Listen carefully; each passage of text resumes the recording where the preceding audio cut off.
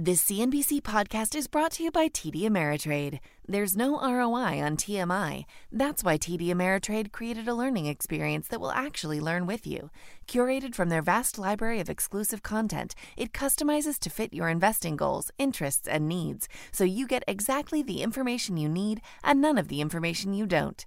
Get started at tdameritrade.com/education. Once again, that's tdameritrade.com/education. My mission is simple, to make you money. I'm here to level the playing field for all investors. There's always a bull market somewhere, and I promise to help you find it. Mad Money starts now. Hey, I'm Cramer. Welcome to Mad Money. Welcome to Cramerica. Other people want to make friends? I'm just trying to save you some money. My job is not just to entertain, but to educate, teach you. So call me at 1-800-743-CNBC or tweet me at Jim Cramer. I hope the Fed is watching the right companies here. After a not-so-hot day where the Dow lost 116 points, the S&P declined 0.65%, and the NASDAQ shed 0.46%. Sell. We need Fed Chief Jay Powell to listen to last night's big, bad conference call from CSX. That's a huge railroad.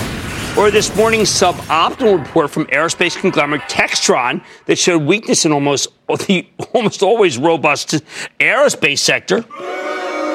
Or tonight's surprisingly not so hot guidance from United Rentals, the equipment rental company. At the same time, we need him to ignore the bank conference calls. Wow, like the excellent one we got today from Bank of America.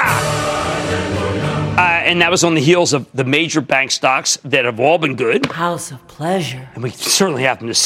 We got to hope he stays away from any conference call, the red hot airline sector. Why?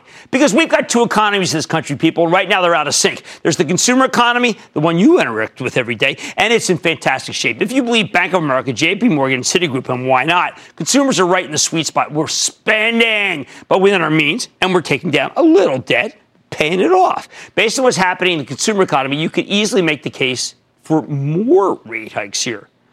Oh, but the business economy, that is a totally different story. That CSX conference call, I have to describe it as brutal, and that's why the stock lost 10% of its value. CSX is a railroad that moves all sorts of big industrial products. When their cargoes are suffering like this, it tells the Fed to slash interest rates like Freddy Krueger! We see this struggle between the thriving consumer economy and the ailing business economy plays out every day. It's a bizarre situation where the bulls focus on the negative data because they want a rate cut, and the bears focus on the positive data because they want the Fed to do nothing. I think the bulls will ultimately win. Why? Because Jay Powell keeps obsessing about that rate hike too far, that one in December, as well as President Trump's fickle stance on the trade war. I got to tell you, if the Chinese don't start buying some soybeans soon, I'm going to scream, but not as loud as Powell will scream if the White House rolls out another round of tariffs, something that CSX told us today could be very destructive for the economy. Mostly, though, this dichotomy is just plain weird.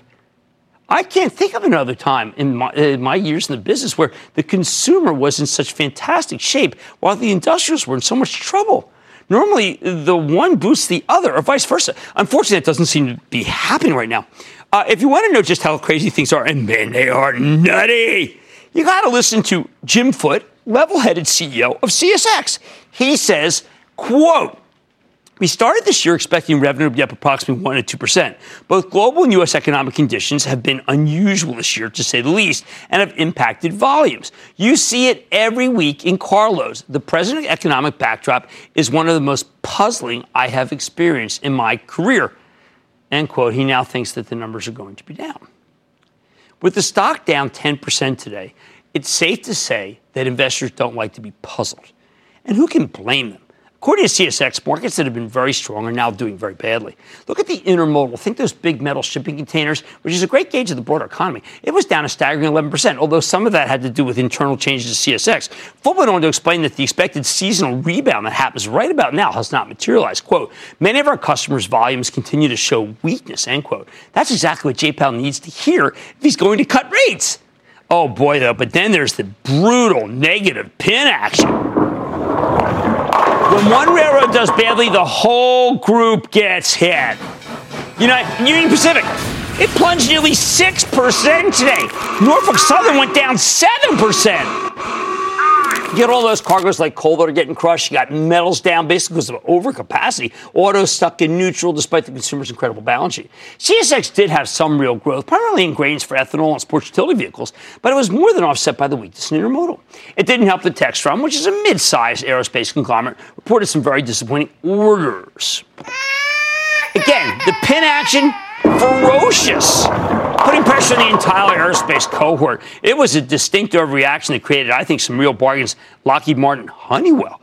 Between CSX and Textron, they touch on way too many sectors that are essential to the S&P 500. But as I always tell you, the money from one pocket finds its way into another. For example, Bank of America reported an amazingly good quarter that was greeted with buy interest, even in the heat of the sell programs that dominated at the end of the day. If there hadn't been sell programs, I think Bank of America couldn't have as much a buck. Abbott Labs reported an extraordinary number with accelerating revenue growth driven by relentless innovation. The new glucose monitoring system for diabetics is a huge hit. There are 80 million diabetics. Last night, United Airlines shot the lights out and dramatically raised its forecast. But more important than earnings, when there's a big cyclical shortfall, money pours into the turbocharged growth stocks, the ones that don't need a good economy to make the numbers. Will you look at Shopify? Here's a company that empowers small businesses, allowing them to make their websites look as good as a powerhouse's retailer. I know more people who've gotten their businesses going using Shopify than any other non-banking entity on earth. The companies that feel like they're being hurt by Amazon, many of them are Shopify, although Amazon is web services their best friend. For example, let me give you one close to home. My 25-year-old daughter, I don't want to reveal her business plan, but she wants to sell a particular kind of apparel. And last year I asked her how she'd get it up and running. She looked at me like I had two heads. The same way everyone else does, Dad, Shopify. I know that's purely anecdotal evidence, but remember, this is the same daughter who turned me on to Apple, Google, Etsy, PayPal, Align Technology, Adobe, and Netflix long before they blew up on Wall Street. What can I say? The kid is money. She stays in the picture. Of course, speaking of Netflix, we do have some companies that manage to buck the strong consumer trend. Netflix is consumer-focused, yet it's getting killed in after-hour trading because they're reporting appalling subscriber growth. Boy, are those guys terrible at predicting their own numbers. At the same time, IBM, which is all business, delivered what looked to be a better than expected quarter, but there are always flies in that ointment, which I hope will change now that Red Hat deal is closed. That said, we still got the usual suspects that are still working like you'd expect them to when the economy's weak. Money goes into cybersecurity. This time it's Palo Alto Networks, CyberArk, Cramer family fave, Okta. It goes into cloud kings like Salesforce and Splunk and Adobe and ServiceNow and VMware. In the end, though, you have to wonder if there's enough here for everyone. We have JPAL satisfied by CSX and Textron and now URI, all of which gave them the green light to cut interest rates. We have a healthy consumer who's giving the banks some much-needed firepower. We have a healthcare star and a fantastic set of high-growth winners. It wasn't enough to prevent today's decline, certainly not. It might not tomorrow, given the fact of Netflix and URI, but we wouldn't have done a lot more without these positives. The bottom line, I think you need to hang in there and wait for some positive earnings reports, which I believe could be right around the corner. But if I'm wrong and the earnings are a bust, then the Federal Reserve has even more ammunition to justify multiple rate hikes. Either way, despite some hiccups, I'm betting with the Bulls. I think they're more likely to win. I need to start the calling with Billy from Maryland. Billy. Jim, I first want to say thank you to you and your team for all of your hard work. My staff is unbelievable. Unbelievable. And Regina and her gang are just amazing. What's up? Okay, I'm calling about a retail stock. The stock is At Home. The ticker symbol is HOME. The company has just celebrated opening their 200th store with plans of opening 400 more. There's even been some rumors about them being acquired by a larger chain like Kohl's. The problem is the stock's dropped over 70% in the last 30 days. So is this a buy, sell, or hold? They can open 1,000 stores. When they keep missing quarters like that, you're just going to have it go down. And believe me, Kohl's has its own problems, and I don't think they're about to buy anyone. They should be buying back their own stock if they want to buy something. Let's go to Bruce in New York, please. Bruce. It's Bruce from Audsley. How you doing there, Jim? I'm doing well, Bruce. How are you? Oh, so far perfect. There you go. Look at that. I wanted to thank you for making me a smarter investor. That's what I'm trying. That's what I'm trying to do. Make people a better client. Make people a better investor. Thank you for noticing. Let's go to work. Okay, about 20 years ago, my wise father-in-law, Julian, told me to buy Church & Dwight, symbol CHD. My average cost is about $2 a share. All dividends were reinvested. The stock's near its all-time high, with the market at all-time highs. Even though I'm playing with house money at this point, Do you think I should sell some or all before I have earnings? to tell you, I can opine about the company. It is so good. It has just done so well. It is so consistent. I don't feel any need, you probably taking your cost basis out, to really do any selling. It is just a great American company. Boy, do I wish they'd come on. It would mean a lot to me. Thank you for this kind words. Can I go to Robert in Pennsylvania, please? Robert. Hi, Jim. Robert. I'm calling about Harley Davidson. I've owned the stock now for about 10 years and bought it at $50.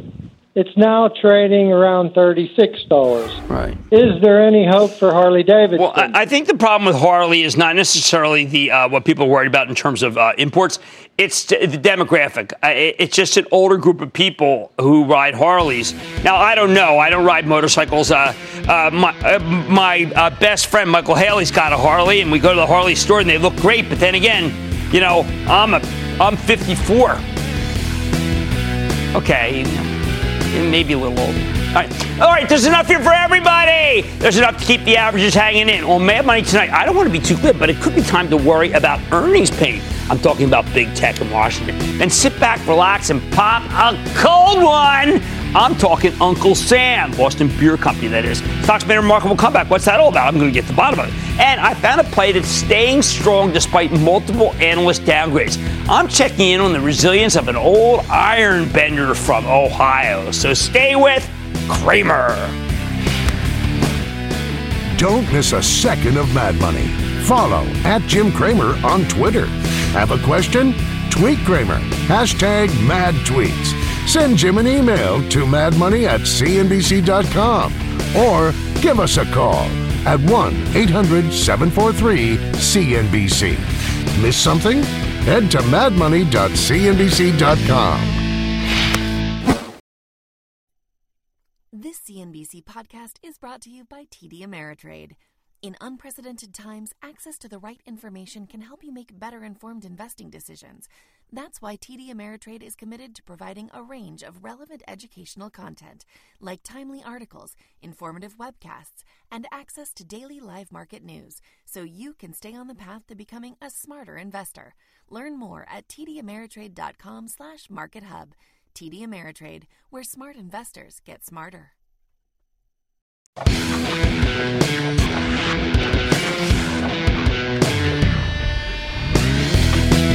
Big tech went to Washington this week. Whenever these companies are in the news, you really need to distinguish between the headline risk, ephemeral, unimportant, and the genuine earnings risk, serious, painful, very bad. The House of Pain. In other words, when it comes to Facebook, Amazon, and Alphabet tussling with Congress, you need to ask yourself, is this an issue that really makes them look bad, or does it cost money?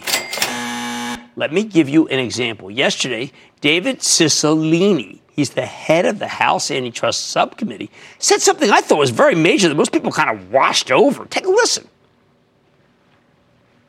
In an effort to promote and continue this new economy, Congress and antitrust enforcers allow these firms to regulate themselves with little oversight. As a result, the Internet has become increasingly concentrated, less open, and growingly hostile to innovation and entrepreneurship. Cicilline's making a good point. But if you own these stocks, it's the last thing you want to hear. Why? Because regulated businesses make less money than non-regulated businesses. That means there's this earnings risk. So now Cicilline is a Democrat. Normally you'd expect the Republicans to fight against regulation. Republicans perceive these internet titans as a bastion of liberalism. As a result, big tech is just about the only thing the two parties can agree on. Facebook, Amazon, and Alphabet are the companies that politicians love to hate, which is unfortunate because we own all three of them for my charitable trust.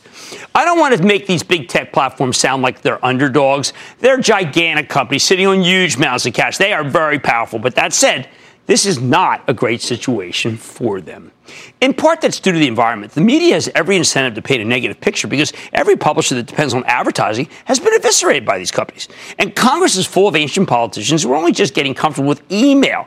They're snail mail people. They're the last people who should be regulating the internet. But some of the problem is self-inflicted. Big tech is way too honest for its own good sometimes. When other industries get too large, they know to start putting up offices in important congressional districts all over the country. Look at the defense contractors. These big tech platforms, with the exception of the all-wise and knowing Amazon, are all concentrated on the West Coast. I'm not saying I approve of this totally legal form of corruption. But what's the point of being a $500 billion company if you don't even buy some congressional mind share? Finally, there's a lack of public, well-known, and well-respected grown-ups at the top of these companies, people who cannot be bought. Big tech has systematically refused to bring in senior executives who are already trusted by Washington. To me, the smartest thing that Dara Khosrowshahi did when he took over at Uber was to hire Tony West as general counsel. West was the former GC of PepsiCo. And before that, he was the Associate Attorney General of the United States. He was number 3 guy in the Justice Department. He's got the best resume ever for this kind of thing. Remember, Khosrowshahi had to clean up the mess, and that was left by his predecessor, Travis Kalanick. You don't hear much about that kind of mess anymore, do you? I mean, even though Uber is still an aggressive company, that's in part because West gives the company some credibility with Congress. Deservedly. Unfortunately, these other companies don't even seem to know that they need a guy like Tony West, someone with a regulator's mentality, help them get along with the actual regulators. They need more political operatives, more former legislators turned lobbyists. Heck, you know what? I'll even take some famous athletes. I mean, even the banks know to do that. Or else we are liable to end up with the Interstate Internet Commerce Commission with real regulators assigned to these companies. With that in mind, let's go through them one by one. First, there's Alphabet. Okay, that's parent of Google. I think they have real earnings risk here. In many ways, Alphabet reminds me of Microsoft before it lost the big antitrust case nearly 20 years ago. There's no escaping Google. It determines what you read first and often what you buy first, not to mention what you see first on YouTube. A lot of First Amendment stuff in there. That's congressional purview. One of the reasons I've been such a fan of the stock is that it has an almost monopoly power that's earned by its own ingenuity, deservedly. Problem with that? Unless they can find a way to placate the government, someone's always going to try to be breaking them up. The good news, stock's already pretty darn cheap, selling for 21 times next year's earnings. The bad news, while Peter Thiel's call for a McCarthy-style investigation into the company's ties to China seems very off base, there's a reason he's going after these guys. Look, I personally love everything about Google, but there's no denying its incredible power, and it does have the ability, as the critics would say, to be coercive. So I think there's real earnings risk here. The company needs to find a way to self-examine, and not by cheap AI, but by expensive humans. They have the money. I know they don't want to slow down the innovation. They're great innovators, but they lack a powerful, well-known outside counsel who can tell them what's right or wrong. I couldn't believe there was some no-name Alphabet guy on the Hill answering questions about Chinese communist infiltration. Can they be that tone deaf? They need some heavy hitters out there to get them out of this jam. Next up, there's Amazon. These guys have Big Brother and Alexa. They've wiped out small businesses all over the country. They have the power to steer you to their own goods. But Amazon also has friends. They've got distribution centers all over the country, which gives them influence with Congress. Their platform is beloved by just about everyone who uses it. Plus, CEO Jeff Bezos owns the Washington Post. Hey, that's one way to ensure you get publicity, although he has not influenced the editorial like that. Still, if you're worried about corporate concentration, that in and of itself is a bit of a red flag. Even though Amazon spent years crushing smaller retailers, I think this one's in the best shape, at least here in the United States. Company's being investigated by the EU, but it just made a brilliant settlement with the German authorities nobody's talking about to change its terms of business in order to appease aggrieved sellers. You know, like the kind of people that are on Shopify, like I talked about at the top of the show. Now, I think these changes will immunize the company. Mostly, though, Amazon knows how to play the game. Last but not least, there's Facebook. Man, they sure didn't buy much, did they, with that $5 billion settlement with the FTC? It's out of the frying pan into the fire with these guys. The Treasury Department is not thrilled with Facebook's plan to launch its own cryptocurrency, Libra. Talk about a self-inflicted wound. Again, if they'd simply bring in some unassailable outside counsel with real credibility, couldn't they find some sort of distinguished federal judge who's retired somewhere? I mean, then maybe the government would allow them to self-regulate again. Still, I'm not that worried about Facebook. Why? In part, it's because their Instagram business is on fire, as is my Instagram account, which is on fire. But mainly, I'm not worried because I have a plan for them. Facebook watches the show, so listen up, Facebook. I understand. I like the Libra concept, but you got to drop it. It's clearly doing more harm than good. Instead, just take some of your money. You want to get into payments? Just go buy Square, $70 billion. That's 100% premium. Nobody turns down 100% premium. Then they can blow out Square's payments networks worldwide. Square Cash is going to be Facebook Cash. Plus, don't forget, Square takes Bitcoin, so they can still get their cryptocurrency fixed. Look, I'm not being glibber. Glib, being in the crosshairs of the federal government is going to cost these companies money. The bottom line, if you impact free speech like Alphabet does, you're going to take an earnings hit and maybe even some breakup risk as we get to the election. If you impact commerce like Amazon, you're going to have at least a small earnings hit, maybe a fine. But I expect the new rules to be relatively painless, like the ones they agreed to in Germany. And if you're Facebook, come on, guys, drop Libra, go buy Square, bring in a distinguished former jurist to help play defense. Maybe that's enough. Oh, and for those European regulators, just like our afternoon show, I say, check, please. Believe me, that's how things work over here. Stick with me. This CNBC podcast is brought to you by TD Ameritrade. Investing isn't one size fits all. Every investor has a unique style. That's why TD Ameritrade offers 2 different mobile apps. There's TD Ameritrade Mobile, which lets you manage your portfolio with streamlined simplicity. Or Thinkorswim Mobile, which gives you tools you need for more advanced trades and in-depth analysis. Visit tdameritrade.com/apps to find the one that's right for you. Once again, that's tdameritrade.com/apps.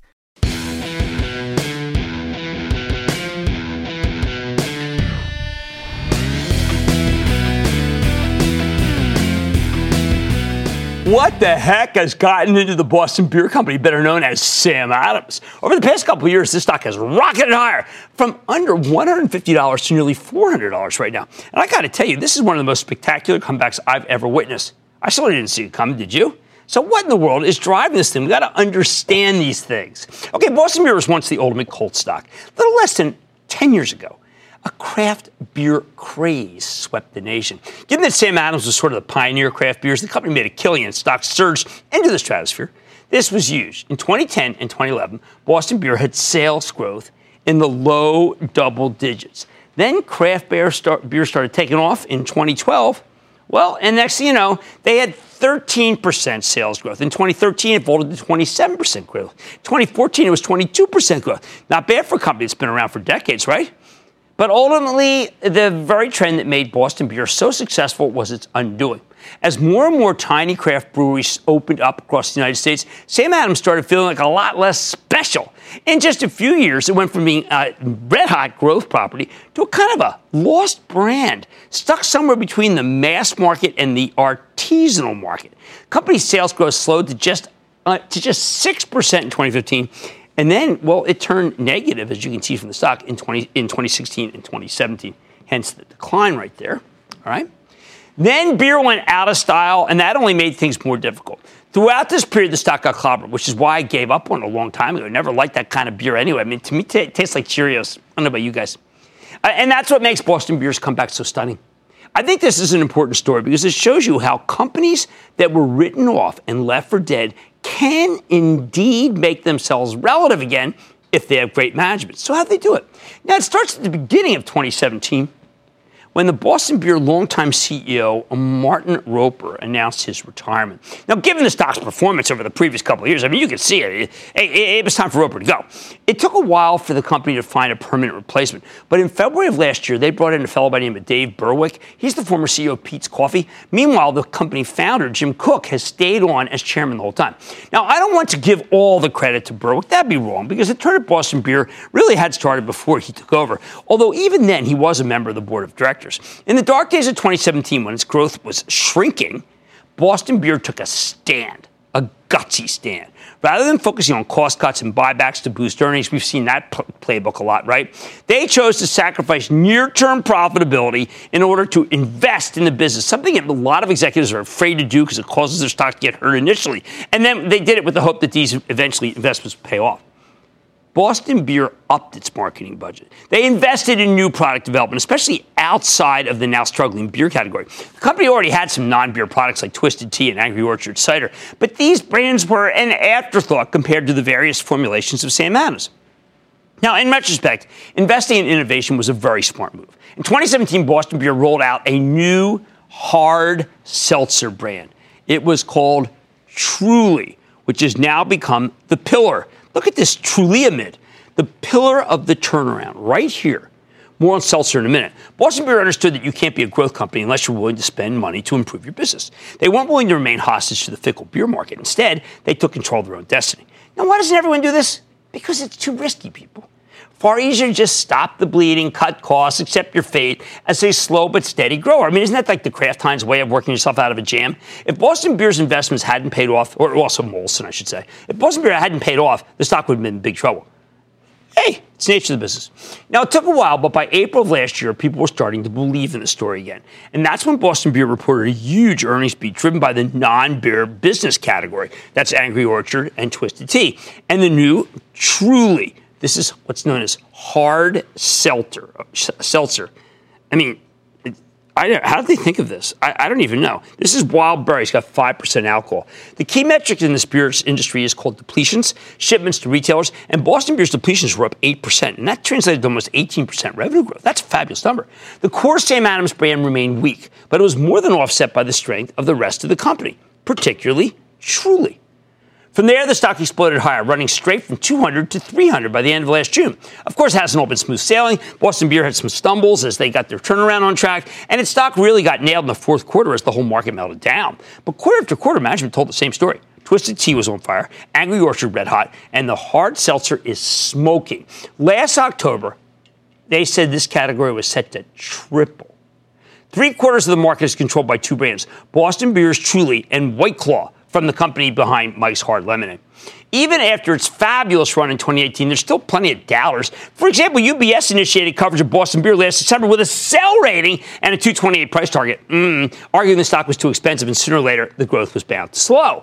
Given that the stock's up more than 60% for 2019, can I call that call premature?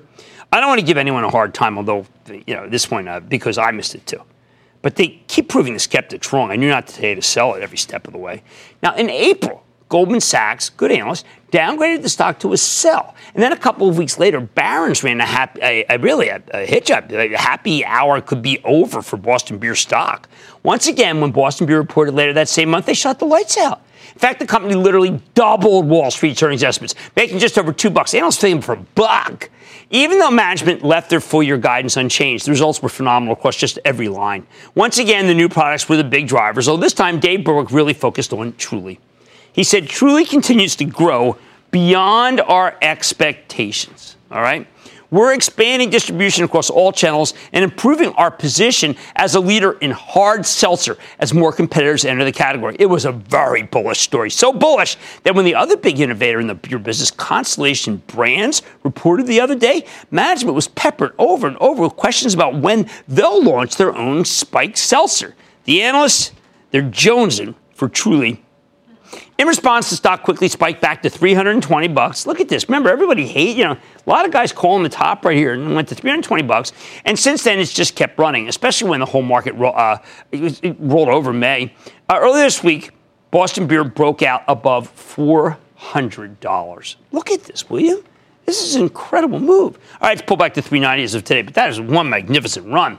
Now, Boston Beer reports this next quarter exactly 1 week from today. I think you got to be careful about trying to game a quarter because this stock's run so much. But last week, Guggenheim raised its price target of Boston Beer to $421. They argue we could be looking at years of successful growth here thanks to Truly. And Truly yours. And there could be even more upside if the company can turn around Sam Adams' brand or get some of his newest brands to take off like Wild Leaf or Tura. I thought Tura was like a car system. Anyway, Guggenheim's also bullish about the company's recent acquisition of Dogfish Head, the rapidly growing craft brewery, for $300 million. Maybe you can turn that around the beer business. It's very hard to do. The problem, at these levels, the stock's trading at 39 times next year's estimates, which is super expensive, particularly for a beer company. Seems way out of whack. I like Boston Beer. I don't want you to chase it. So what's the bottom line? Losing stocks can become winners again when bold management makes smart decisions and bites the bullet. At this point, Boston Beer's run so much that I think it could sell off hard next week. And obviously, if Constellation comes out with a hard seltzer, this thing's going to go down. If it reports a good quarter, though, we got to take a look. If that happens, use the weakness to do some buying. Otherwise, keep your bat on your shoulder and wait for another pitch. But you know what? I got to hand it to these guys. They've reinvented the company, and they've done it in spectacular style. Let's go to John in Virginia. John. Hi, Cramer. My son has a question about his stock. Sure. Booyah, Mr. Cramer. We have family Cramer night at our house, and I just got General Mills stock for my 15th birthday because I eat a lot of Lucky Charms. What are your thoughts on the stock? They had a decent quarter. The stock had run up very big in anticipation, so it didn't take off. But I think that It's time for them. You're absolutely right to do it. I want you to put away. Don't trade the thing. And congratulations, John, for doing the right thing. And I love families that invest and take a long-term view, and he knows what he's doing. Okay, listen. Boston Beer could have a sell-off next week. If that happens, you might want to use the week to do some buying. There's much more Mad Money ahead, from Smokestack Company to Smoke Show stock. I'm talking about Parker Hannifin. Then are the banks finally back? I'm crunching the numbers and giving you my take. And all your calls rapid fire in tonight's edition of the Lightning Round. So stick with Cramer.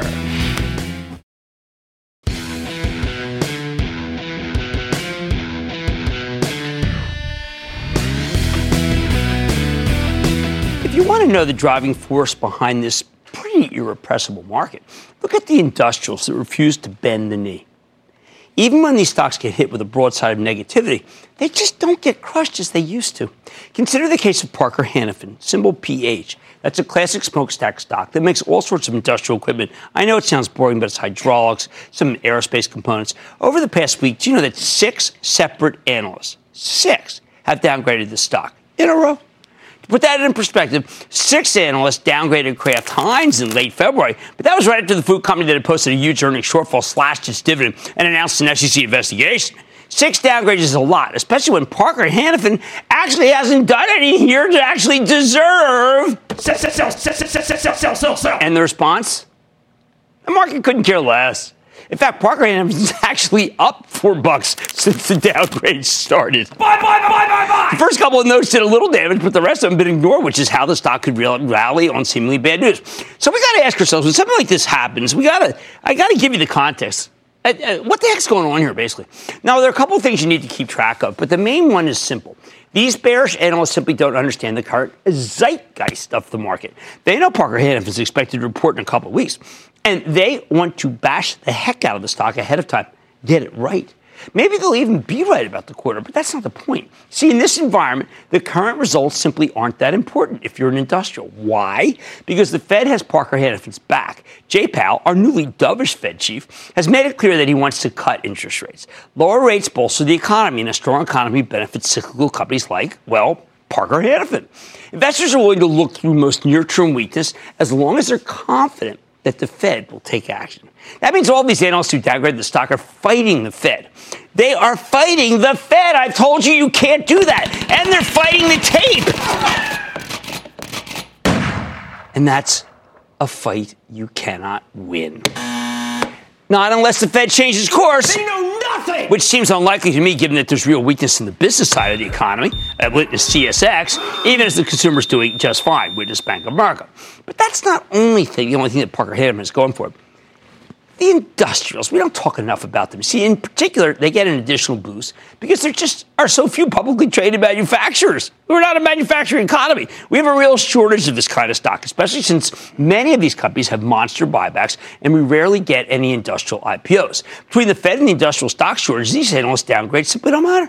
Parker Hannifin's like the unsinkable Molly Brown, the socialite who survived the Titanic, sort of like the Kim Kardashian of her day.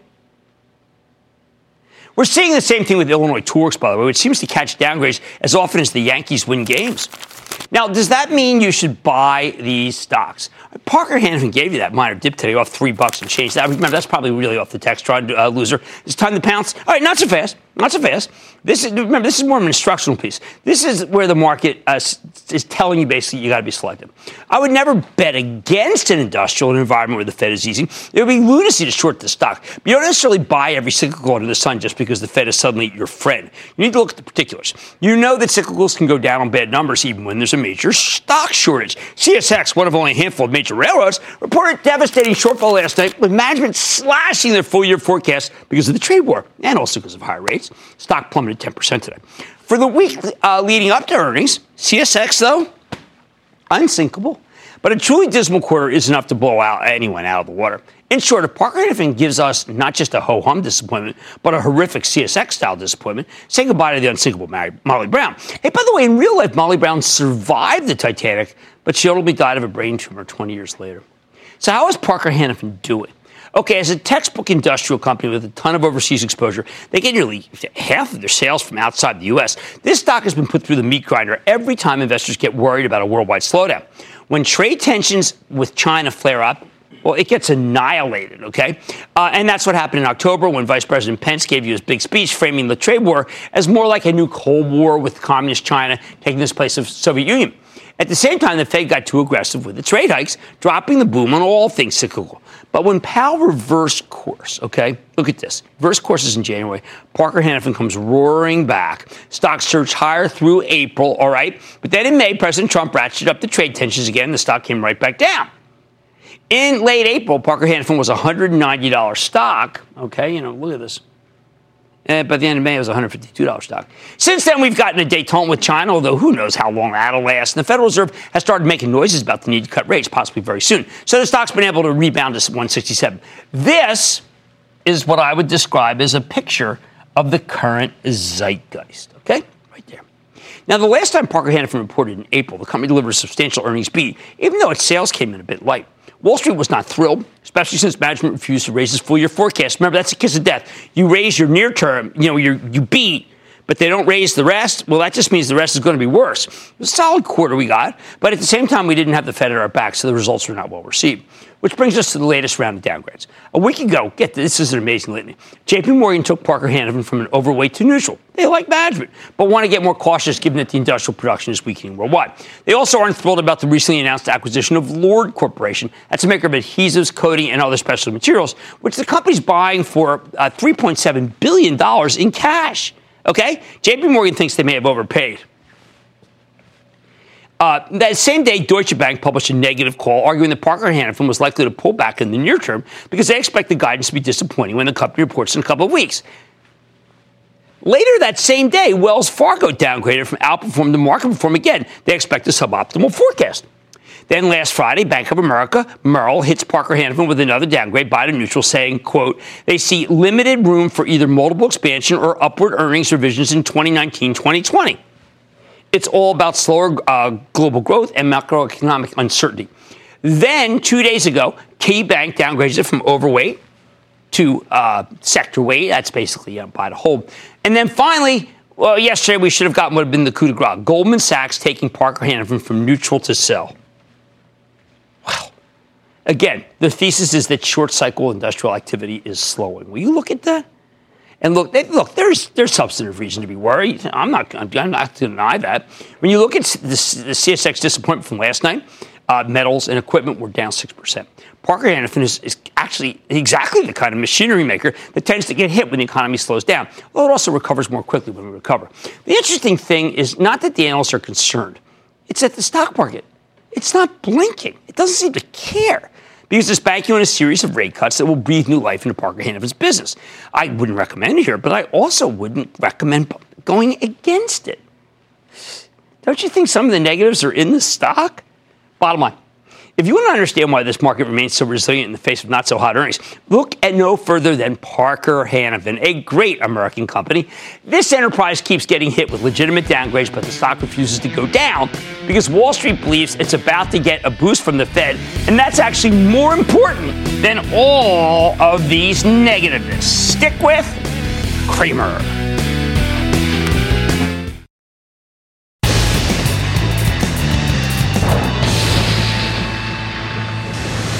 It is time! So the light round one of the famous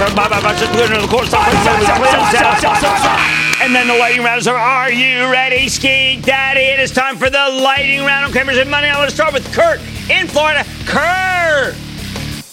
Thank you for taking my call, my friend. Oh, Kurt, good to have you. Every oil producer needs services from Core Labs. So is Core Labs a sick company now, or just you know what we'll do? We happen to have the good fortune of getting, I think at the end of the week, we have Schlumberger. That's a charitable trust name. It's been a real disaster, frankly, and we're going to find out more. Let's use that as the example and make that whether we should buy Core Labs or not. I need to go to Linda, New Jersey. Linda! Hi, Jim. Thanks so much for taking my call. Of course. I want to hear your thoughts about Triple Point Venture Growth, symbol TPV. Yeah, and I'm familiar with it, which is a problem because you can't be familiar with it. It's kind of one of those opaque businesses. We don't really know what's in it, so whether we can possibly get any comfort with it, I can't. So I'm going to have to say, don't buy. All right, let's go to Robert in Mississippi. Robert! Jim Cramer. Yes. My man, booyah, baby. Booyah. Quick shout out to my boss, Brad, at Suntech TTS. We got the freight market on lockdown. All right, down to business.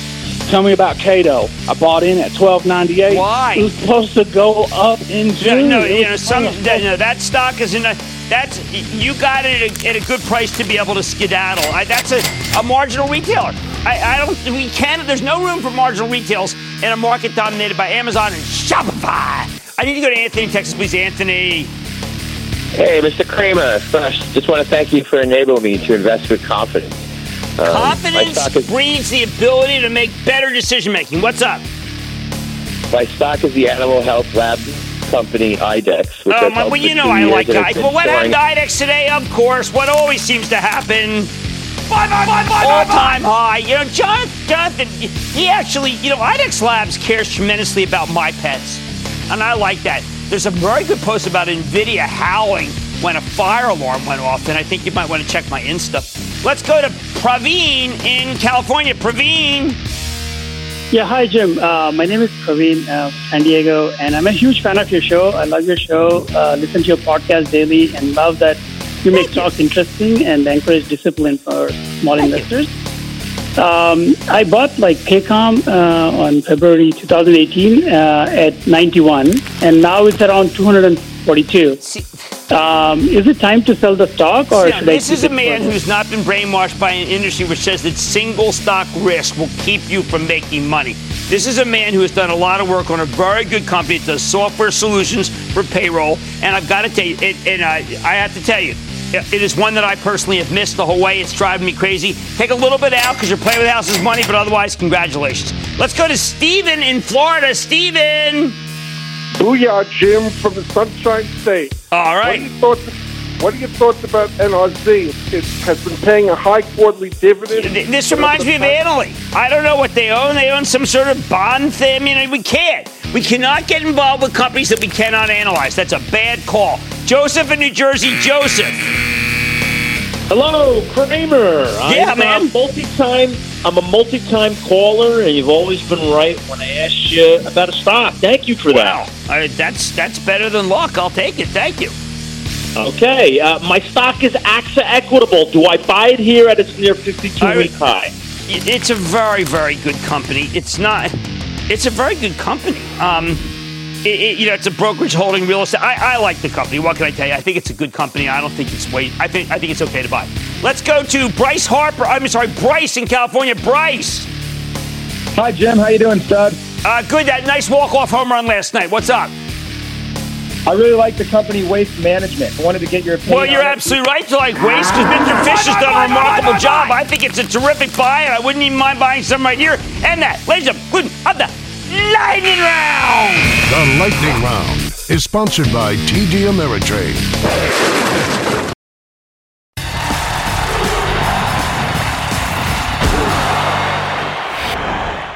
Are the big banks finally back? Have they become investable again, even with the Fed poised to cut rates and the economy slowing? Let's just say that they've become a lot more attractive here after this week. The big banks that have reported so far, Citigroup, JP Morgan, Wells Fargo, Goldman Sachs, and Bank of America, they have earned a combined total of $29.5 billion. That is astonishing. JP Morgan alone made $9.6 billion. Bank of America clocked at $7 billion. These are extraordinary profits. When you make that much money, your stock deserves to trade at a higher valuation than they certainly have been getting before these numbers. So how did they do it? We're going to take them one by one. JP Morgan is a powerhouse. Every line item impressed me. The best was the consumer, as I mentioned at the top of the show. But the whole thing was terrific. As JP Morgan's firing on all cylinders, credit quality, great. Commercial bank, good. Expenses, very good. Right now, the stock trades at 11 times this year's earnings with a plus 3% yield. People say every stock's expensive. That's a buy. How about Citigroup? They delivered a big top and bottom line beat. They bought back 54 million shares, most of which were purchased below Citi's tangible book value of $67.64. Every share they retire at these levels is additive to earnings, and they're going to keep doing it. This is a $163 billion bank with a 3-year plan to return $62 billion to you. Meanwhile, these guys know how to execute. Citi had a great efficiency ratio, what they actually make, and the headline numbers were fantastic. Best of all, stock trades at 9.3 times this year's earnings, 2.5% yield. Buy. Then there's Goldman Sachs. My alma mater has a habit of crushing expectations on the earnings side. They're not showing enough revenue growth. Not this time, though. This time, Goldman's revenues were massively better than anticipated, driven by some unexpected strength in investment banking and equities. Think underwriting. Goldman stock has long been held back by what I call the episodic, herky-jerky nature of its sales. But with the company focused on building up its recurring revenue, that's now much less of a problem. I think the stock is way too cheap, trading at 9.4 times this year's earnings with recurring revenue about 65% of their numbers. Goldman's tangible book value is 203. It's at 213. The best for last. Buy. All right, what about Bank of America? It was a small beat, but a beat nonetheless. Some of this company is just, it reminds me of a 24/7 ATM profit spitter. Bank of America has the best digital banking business. 37.3 million users, up from 35.7 million a year ago. A quarter of all consumer sales come from digital, half from mobile. A third of the total consumer mortgage applications came from digital. These are insane numbers. They indicate that it's not just millennials. Even older people are embracing digital banking. That's huge. It's also a great way to keep costs down. Digital banking costs a lot less than person-to-person banking. Plus, Bank of America's massive buyback with the stock trading at 10.4 times this year's earnings estimates. Who can blame them? Buy. When it comes to the major banks, the only questionable quarter came from the troubled Wells Fargo, which just can't seem to get its efficiency ratio down enough. Still, if they would ever bring in a new CEO, who knows? Put it all together, though, and the banks have reported amazing numbers. If you don't buy these stocks, they will buy their shares hand over fist in the open market. Yeah, I've never seen the financials so sound and the executives sound so sanguine with interest rates coming down, which is going to hurt their ability to make money. It doesn't seem to matter. That's why JP Morgan, Citigroup, Goldman Sachs, and Bank of America are all buys, especially what looks like into tomorrow's weakness. Stick with Cramer.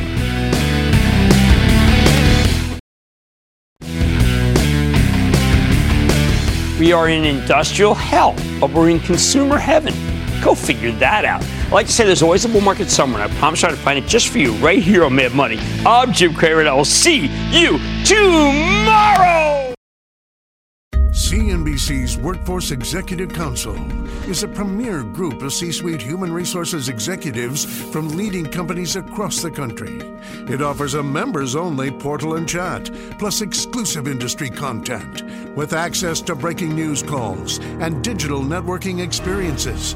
The network and resources HR leaders need now. Apply to the Workforce Executive Council at cnbccouncils.com/WEC.